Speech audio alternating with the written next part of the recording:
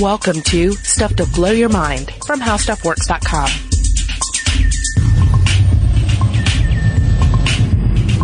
Hey, welcome to Stuff to Blow Your Mind. My name is Robert Lamb. And I'm Julie Douglas. And as we're rolling into the Thanksgiving season here once again, for those of you who celebrate Thanksgiving, we thought we would roll out an old favorite here that deals with the science of something that we're supposedly in the midst of here at Thanksgiving, and that is comfort. And mainly comfort food, right? Yes. Although some of us will have some comfort from our family members and friends.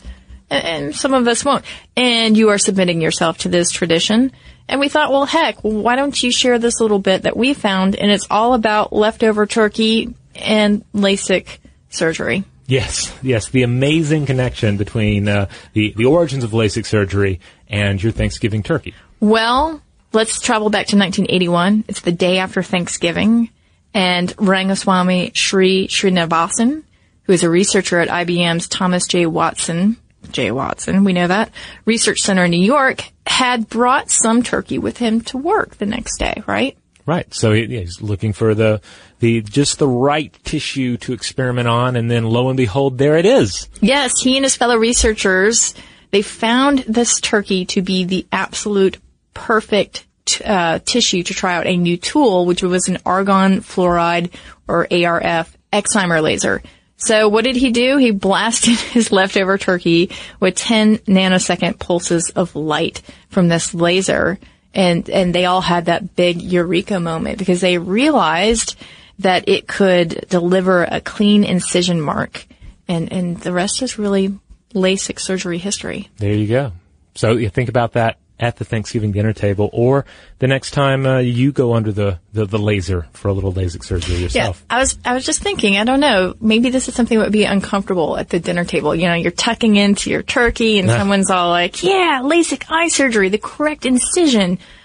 And then every incision into the turkey becomes on some level an insertion into an eyeball. Yeah, do that. Share the story. All right, so here we go. We're talking about comfort, and this is certainly a season of comfort, but comfort food, the feeling of comfort, is something that we crave, that we seek out at various times throughout the year. So don't run away if you are listening to this in July. That's right, because you never know in July. You might need a bit of comfort, cold comfort at that point from your air conditioner. But, I mean, what I think about comfort, I think about quilts, I think about hot cocoa, and I think that some people are drawn more to comfort than other people. Yeah. I'm probably about, halfway there. It doesn't, sure, I'll take some comfort, but I don't need it. I mean, I really like comfort. I mean, I'm pro-comfort because, for me, I probably think, in like a nice warm blanket, that's good. Cat on your lap, that's good. Hot beverage of some kind. I guess comfort, I do tend to think of it, especially something I seek out during colder months. Which also brings to mind like chicken soup, something that I don't actually, nobody really likes chicken soup. I mean, my wife makes delicious chicken soup, but for the most part, you're coming at chicken soup out of a sense of more than just wanting the taste, but you want all the emotions that come with it and all the ideas about chicken soup that exist culturally, So already we've talked about several different aspects of comfort, because really you've got the tactile part of it, and then you've got the food part of it, and then the psychology that sort of gels all of it together. Yeah, because what does it ultimately break down to? Ask a neuroscientist, and they'll say it all comes down to it being the opposite of stress, which is pretty broad, but yeah. Think of a time you've been stressed. Think of a time when you've been comfortable. They're pretty much polar opposites. Nobody's sitting around biting their nails and guzzling chicken soup with a blanket wrapped around them while they watch Gilmore Girls marathon on TV or something, right? I mean, it's all about. It's very specific. Yeah, and that's another aspect.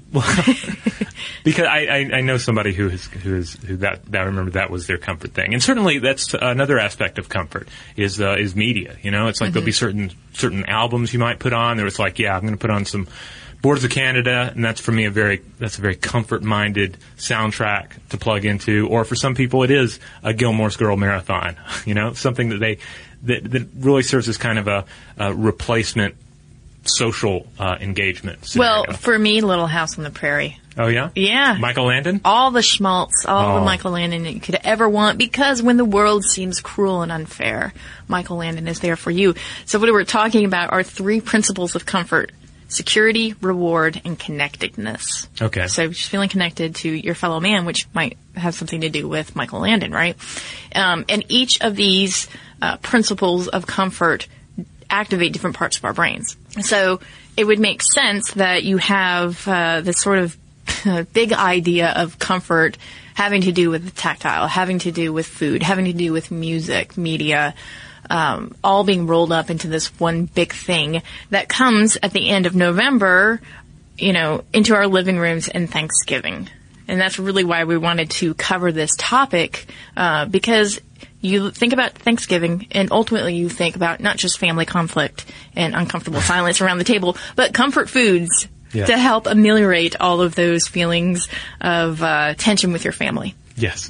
In comfort food, it's interesting when you start really thinking about not only what it means to you, because everyone's got their comfort foods, and certainly there are some comfort foods that you think of a lot. You think of things like fried chicken as a comfort food, or various, or a casserole, or what have you.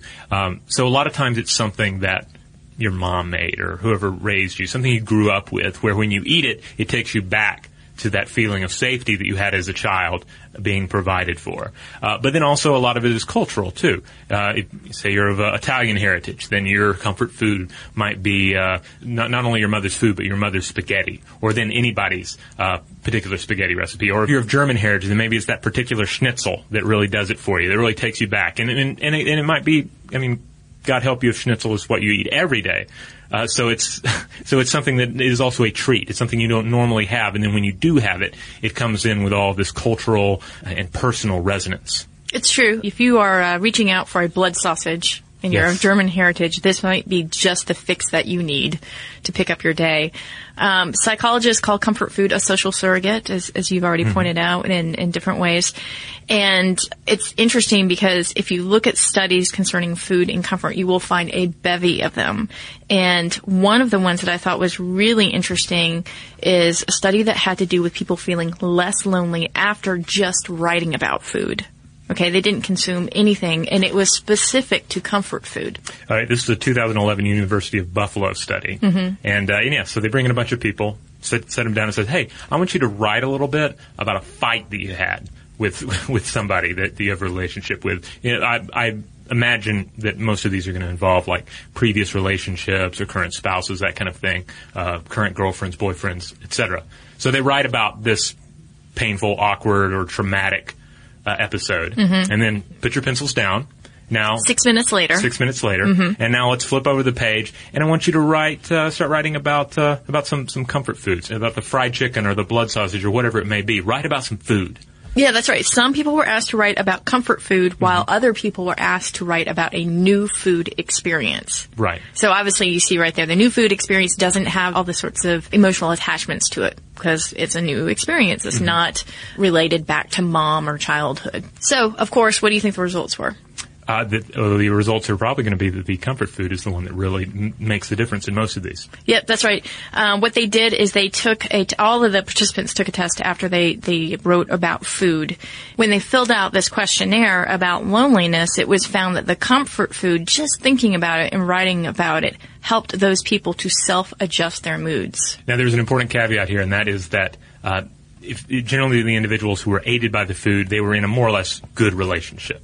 They just had some either fighting in the past, right, or just a little, fighting in the present. So it's not a situation where you're going through, like you just murdered your spouse the night before, and then for some reason you came in to do this study and you thought about mashed potatoes and it fixed everything. No, not quite. It's not that powerful. But certainly if you're like, oh, I really love my wife, but we keep fighting over what color the carpet should be. I think it should be hot pink. She thinks it should be neon green. We can't come to a decision. We keep fighting. Mashed potatoes. Oh, what was I upset about? Well, and I think it's just interesting because we've talked about this before about how just thinking about things can really change your brain. And we talked about this before even in writers who are writing about their characters and people who are reading novels, that their mirror neurons begin to activate as though they were throwing the ball or they were running to escape someone. So what I started to think about is that's really powerful because a lot of these comfort foods involve fat. And there's another study that actually looks at fatty foods and moods, and this was in the Netherlands.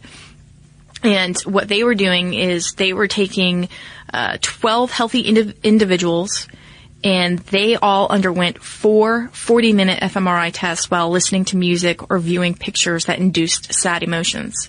Now, at the same time, all of these participants received an infusion of either saline or fatty acids directly into their stomachs. This is where the experiment really goes off the rails. Because the other one, it's like, oh, you're writing something and thinking about food. Or I could imagine signing up for this study and thinking, oh, well, they're just going to show me like a Lars von Trier film and then feed me some mashed potatoes. But no, they're going to pump something directly into my stomach after I watch it. That's...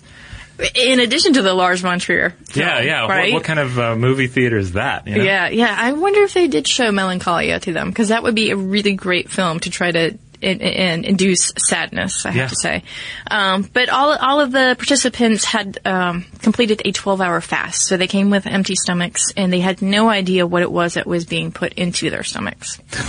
Okay, so the results indicated that subjects who received the fatty infusion were less sad when viewing sad pictures or listening to sad music. And then the fMRI test confirmed fewer neural responses to sadness in several areas of the brain in this group. Wow. I'm still overwhelmed just by the weirdness of the experiment. But I guess it was important because they wanted to cut out the actual eating of the food, and I don't know, maybe they just really wanted to pump stuff directly into the gut. Well, and what they're also trying to do is to say, hey, it's not just the mind-body link, right. It is the body-mind link. And we've talked about this before in our podcast about whether or not our guts are really our second brains. Right. And then, of course, when they really wanted to look at the nutritional intake. And when you eat food, I mean, it's a no-brainer, but there's a lot going on. It's about smelling the food that you're eating. It's about the texture. I mentioned mashed potatoes, and it's true. A lot of the comfort foods you encounter, it's like a creamy kind of consistency to it. I mean, some people may have beef jerky as a comfort food. That's great. But a lot of comfort foods are kind of like a smooth, easy to eat kind of a thing. And again, just having a story about that food as well.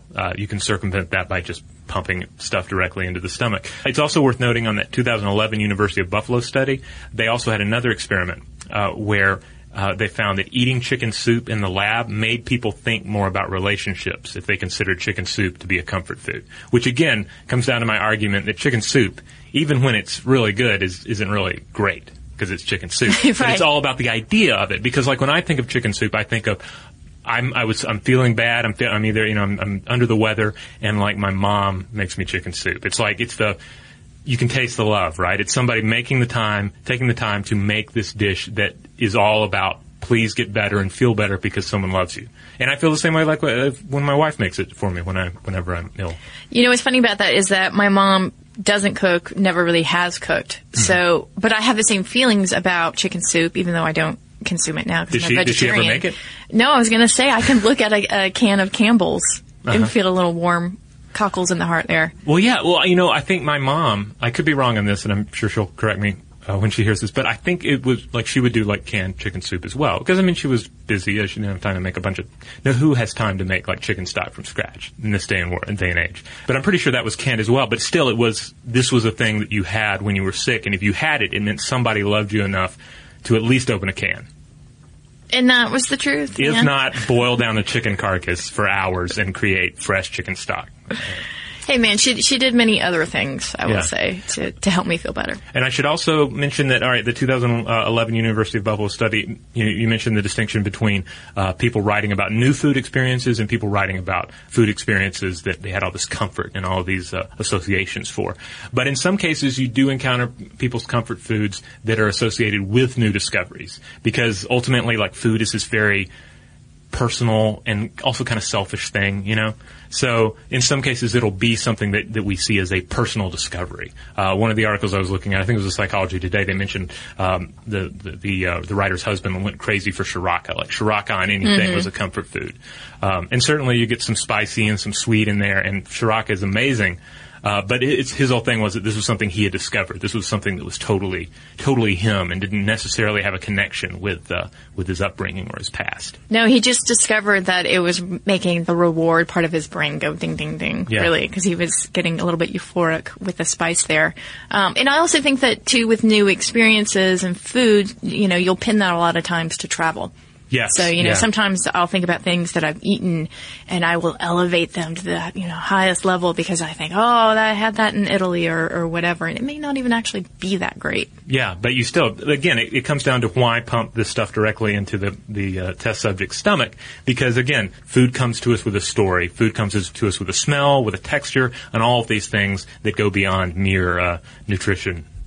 And what we're talking about here, too, is really gaming a sense of comfort. Right. Of course, there is the food industry, which is really interesting in this idea of tweaking moods through food. At the national meeting of the American Chemical Society, Karina Martinez Mayorga presented the latest findings from her ongoing study of the effect of various food flavors on mood. And it turns out that molecules in chocolate, a variety of berries, and then foods containing omega-3 fatty acids positively affect mood. It was found, and this is really interesting, it was found that the chemical components of these food flavors are structurally similar to something called valproic acid. And this is the primary ingredient in several pharmaceutical mood stabilizers. Of course, the research was supported in part by a food flavor company, France-based Robertet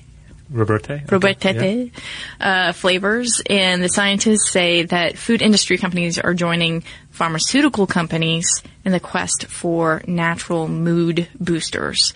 So they're not intending this as a replacement for treating clinical depression, but they are saying, like, maybe this could give you a little extra pep in your step.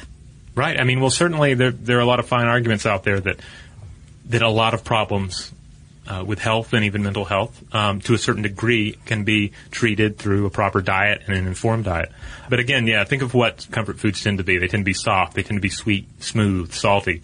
And like we mentioned, sugar and starch, they spur serotonin, neurotransmitter known to increase a sense of well-being, much like Prozac. Salty foods spur oxytocin, the cuddle chemical that we talk about a lot, that we also get from hugs and orgasms. So, that explains the saltiness there. Fat is a good balm for the fear of starvation.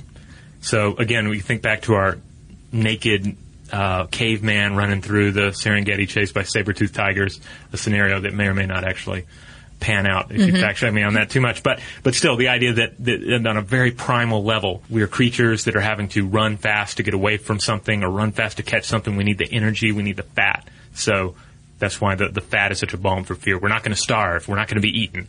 On a very primitive level, that drives home. Well, and, it's interesting that you mentioned the fat because it takes me back to the podcast that we did on gluttony and all of that research about how when we lose weight, our body actually begins to game the body to try to get back at the old level because of this fear of losing fat.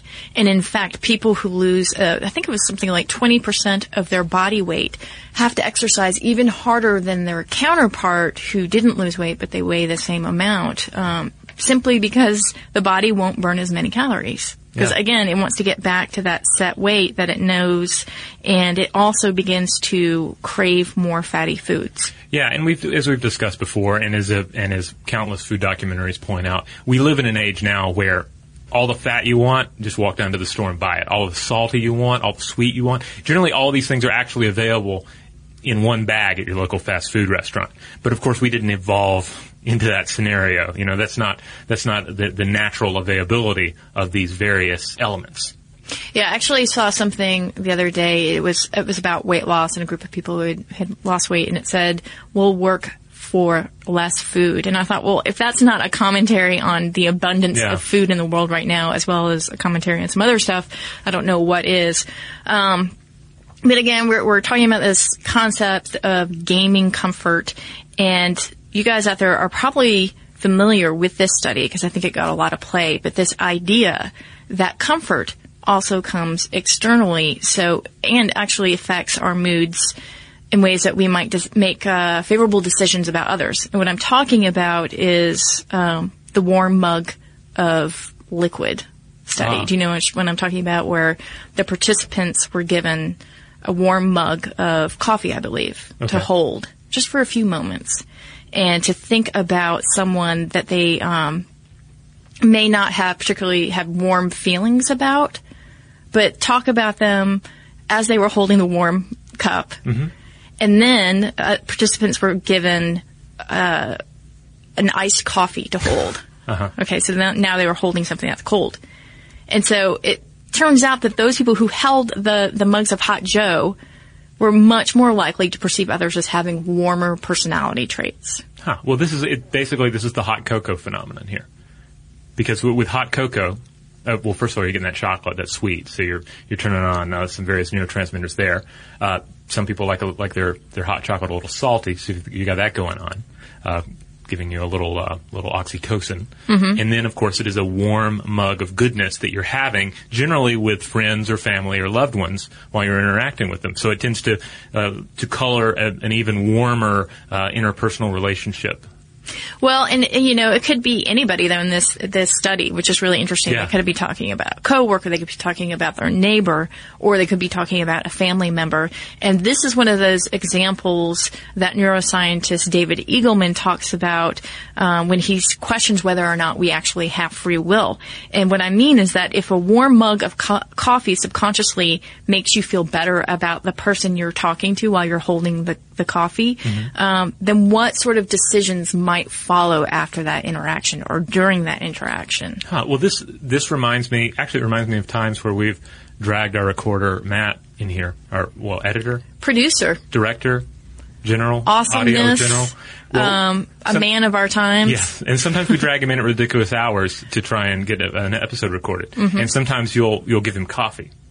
And I thought you were just being nice, but you were manipulating him by giving him this warm beverage so that he can't help but think warm thoughts then about us and not hate us for dragging him in at like 5 a.m.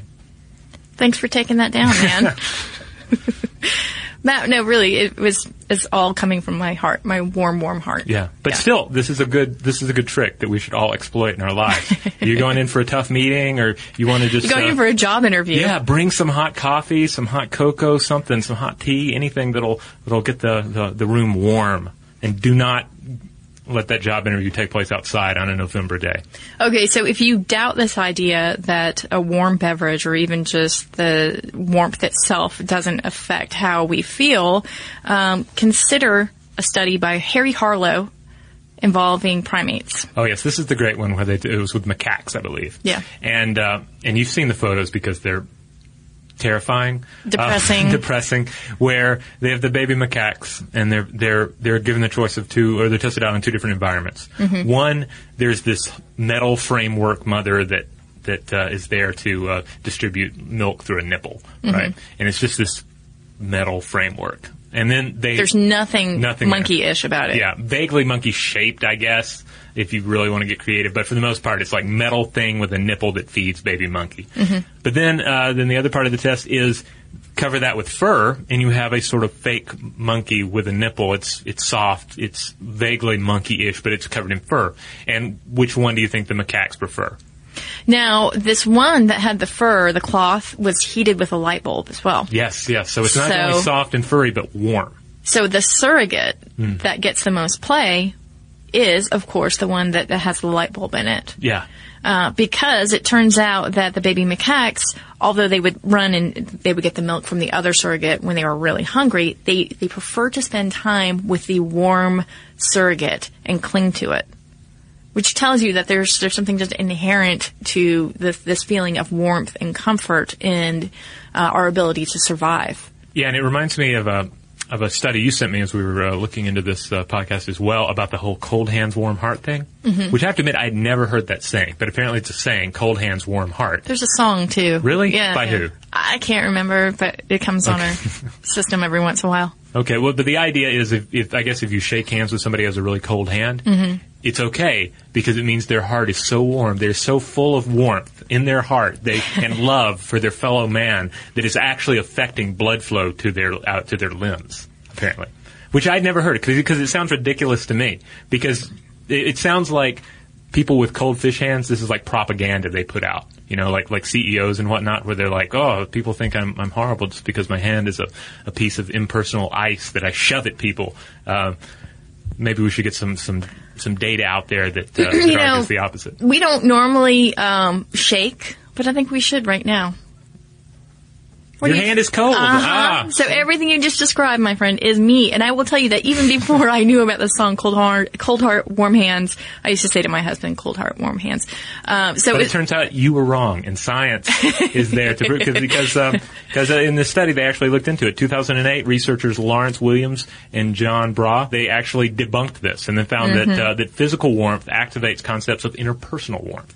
And it's very much in keeping with the whole Iron Mother, furry warm mother scenario. I know. So it boils down to actually poor circulation for me. But I thought it was interesting because I think that in that article, the question was whether or not people would perceive your handshake, your cold, dead handshake as in a negative light and then inform their feelings about you that way. Much in the way that the mug of warm coffee made people feel friendlier, could it do the opposite?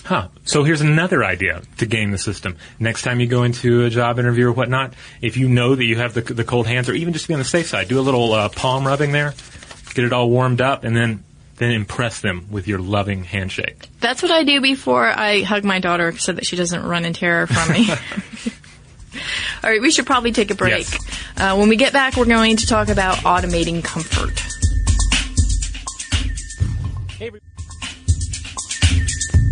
All right, we're back. So we were talking about the experiment with macaques, about the iron mother that's cold and loveless, and the light bulb powered furry mother that all the little macaques go crazy for. And of course, we've discussed this a little bit in the past when we've talked about robots. Yeah, we've talked about robots hugging you. And the reason is because hugging is obviously very comforting. And in fact, one study showed that when people engage in a hug for 20 seconds or longer, that actually reduces their cortisol levels, their stress levels pretty significantly. And this is why you said you always hold your husband in for 20 seconds, like count to 20. And don't let him escape until you hit 20. Yeah, which he kind of tries to wriggle from, but then he submits. You've got to lock the arms. He lovingly submits to my embrace. But yeah, this is a really quick life hack. So, of course, what do we do whenever we are trying to figure out something that we do human-wise? We look to the robots to see if we can do something similar.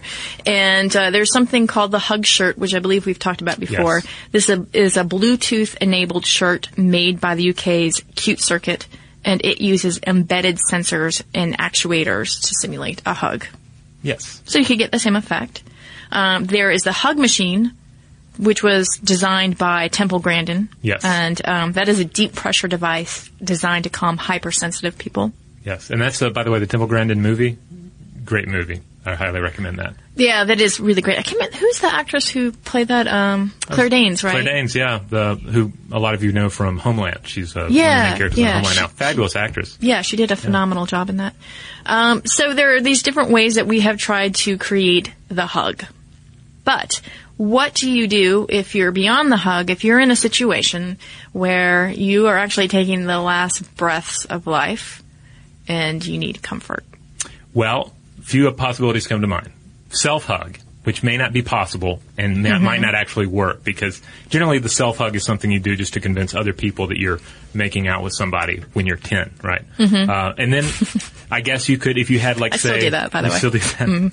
You could, if you had a pet python, you could unleash the python on you in those final moments. Okay. You could get a combination of things there. Embrace.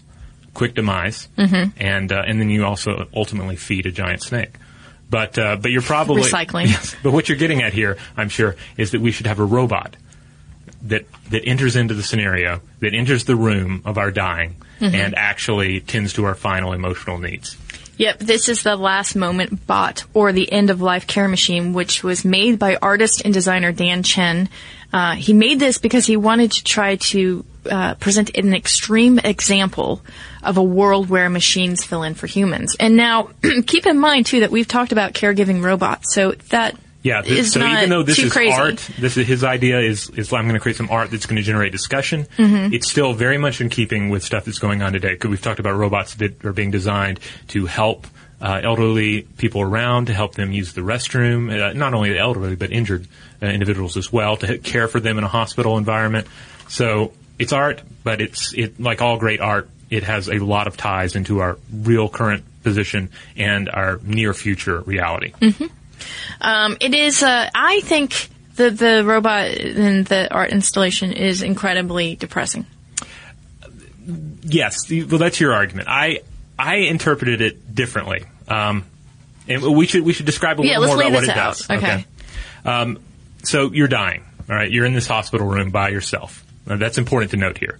You're in this room by yourself, and then and your signs are being monitored by this machine. And suddenly it realizes that your death is imminent. So what happens? It turns on the last moment robot, and it wheels itself over to you there in your soon-to-be deathbed. And what does it do? Well, first of all, it actually embraces you a little bit.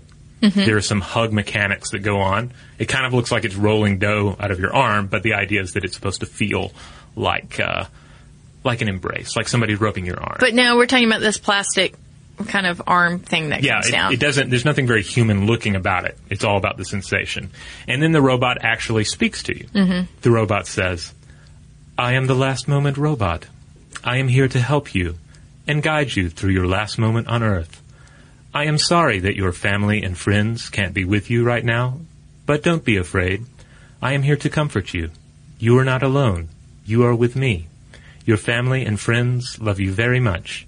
They will remember you after you are gone." Sucker. No, it doesn't say sucker. It actually kind of sounded like Hal for a second there. Yeah, I was going for a little bit of Hal, a little bit of David. From Prometheus, I was going to say. Okay, so what do you find comforting about that? Okay, so I actually, like, just reading that, I feel my heartstrings kind of, not reading it out loud because that makes it sound like I really love the sound of my own voice, but just reading it on the page when I first read the article about this piece, it connected with me, because it actually reminds me, I mentioned Boards of Canada earlier, the UK electronic duo who do a lot of very nostalgic, ethereal sounding electronic IDM soundscapes. They have a track called An Eagle in Your Mind off the album Music Has the Right to Children, and it's kind of a somber piece at first, and then it picks up, and there's a voice sample in there where it's kind of a computery voice that says, "I love you." And every time I hear that, even though I know it's just a sample, there's something about it where I'm like, somebody loves me. It still connects with you. And I got that same feeling from reading and in the video hearing the last moment robot's final words to the dying. Even though it's just some sort of speech to text kind of scenario going on there, I feel like it still resonates with you, Okay, I understand that abstractly, but I still feel like it's such a personal thing and you want to feel connected, right? Because if you're drawing your last breaths here on Earth, wouldn't you want to feel as though you were somehow pinned to the center of it in some way through another person, through someone's eyes? Well, to see the light go out in someone's eyes is just an incredibly personal thing. So you make it sound like it's to be like it needs to find a dying person today and go look into their eyes when they die. Oh no! I know. Breathe in their soul, and it's wonderful. No, what I mean is for the person who is dying, and for the person or persons who are losing this person, it's to me, in my mind, it would be preferable to have the human connection. Okay, well, I would imagine the human connection is ideal. Certainly, if I were given the choice between saying goodbye or having a loved one tell me goodbye on my deathbed and a robot, I would probably go with the human. Though it should be said, at least the robot's keeping it together here. The robot's like a saint. The robot's like a priest giving you last rites that's done this many times before and can at least fake being sincere about it while also not losing it. Because, you also don't want the robot. There's probably not a setting for the last moment robot where it just loses it and it's like, oh, please don't die. And all that, Well, maybe there is, because if that were to actually come to fruition, they would obviously the people who created the robot would want to try to simulate the experience so that you could draw as much comfort from it. And some people might draw comfort from the freak out. Yeah, because the message of the robot is pretty straightforward. It's like, hey, you're dying. It's cool. Everyone does this. You had a good life. Everyone loved you, and now it's time to turn it off. Yep, I'm just saying I would feel gypped. I'd be like, really? You're the last thing that I see? But if the alternative, though, think of it, if the alternative, though, is dying in a room by yourself or being vaguely attended to by an overworked caregiver who may or may not be able to muster some fake enthusiasm or legitimate enthusiasm. Well, enthusiasm isn't the right word. Compassion for your last moments. Then I can see the robot as being the preferred method. Okay. True. Here's one situation that I will get behind, though. Okay. And this is this idea that you could seek a virtual psychologist.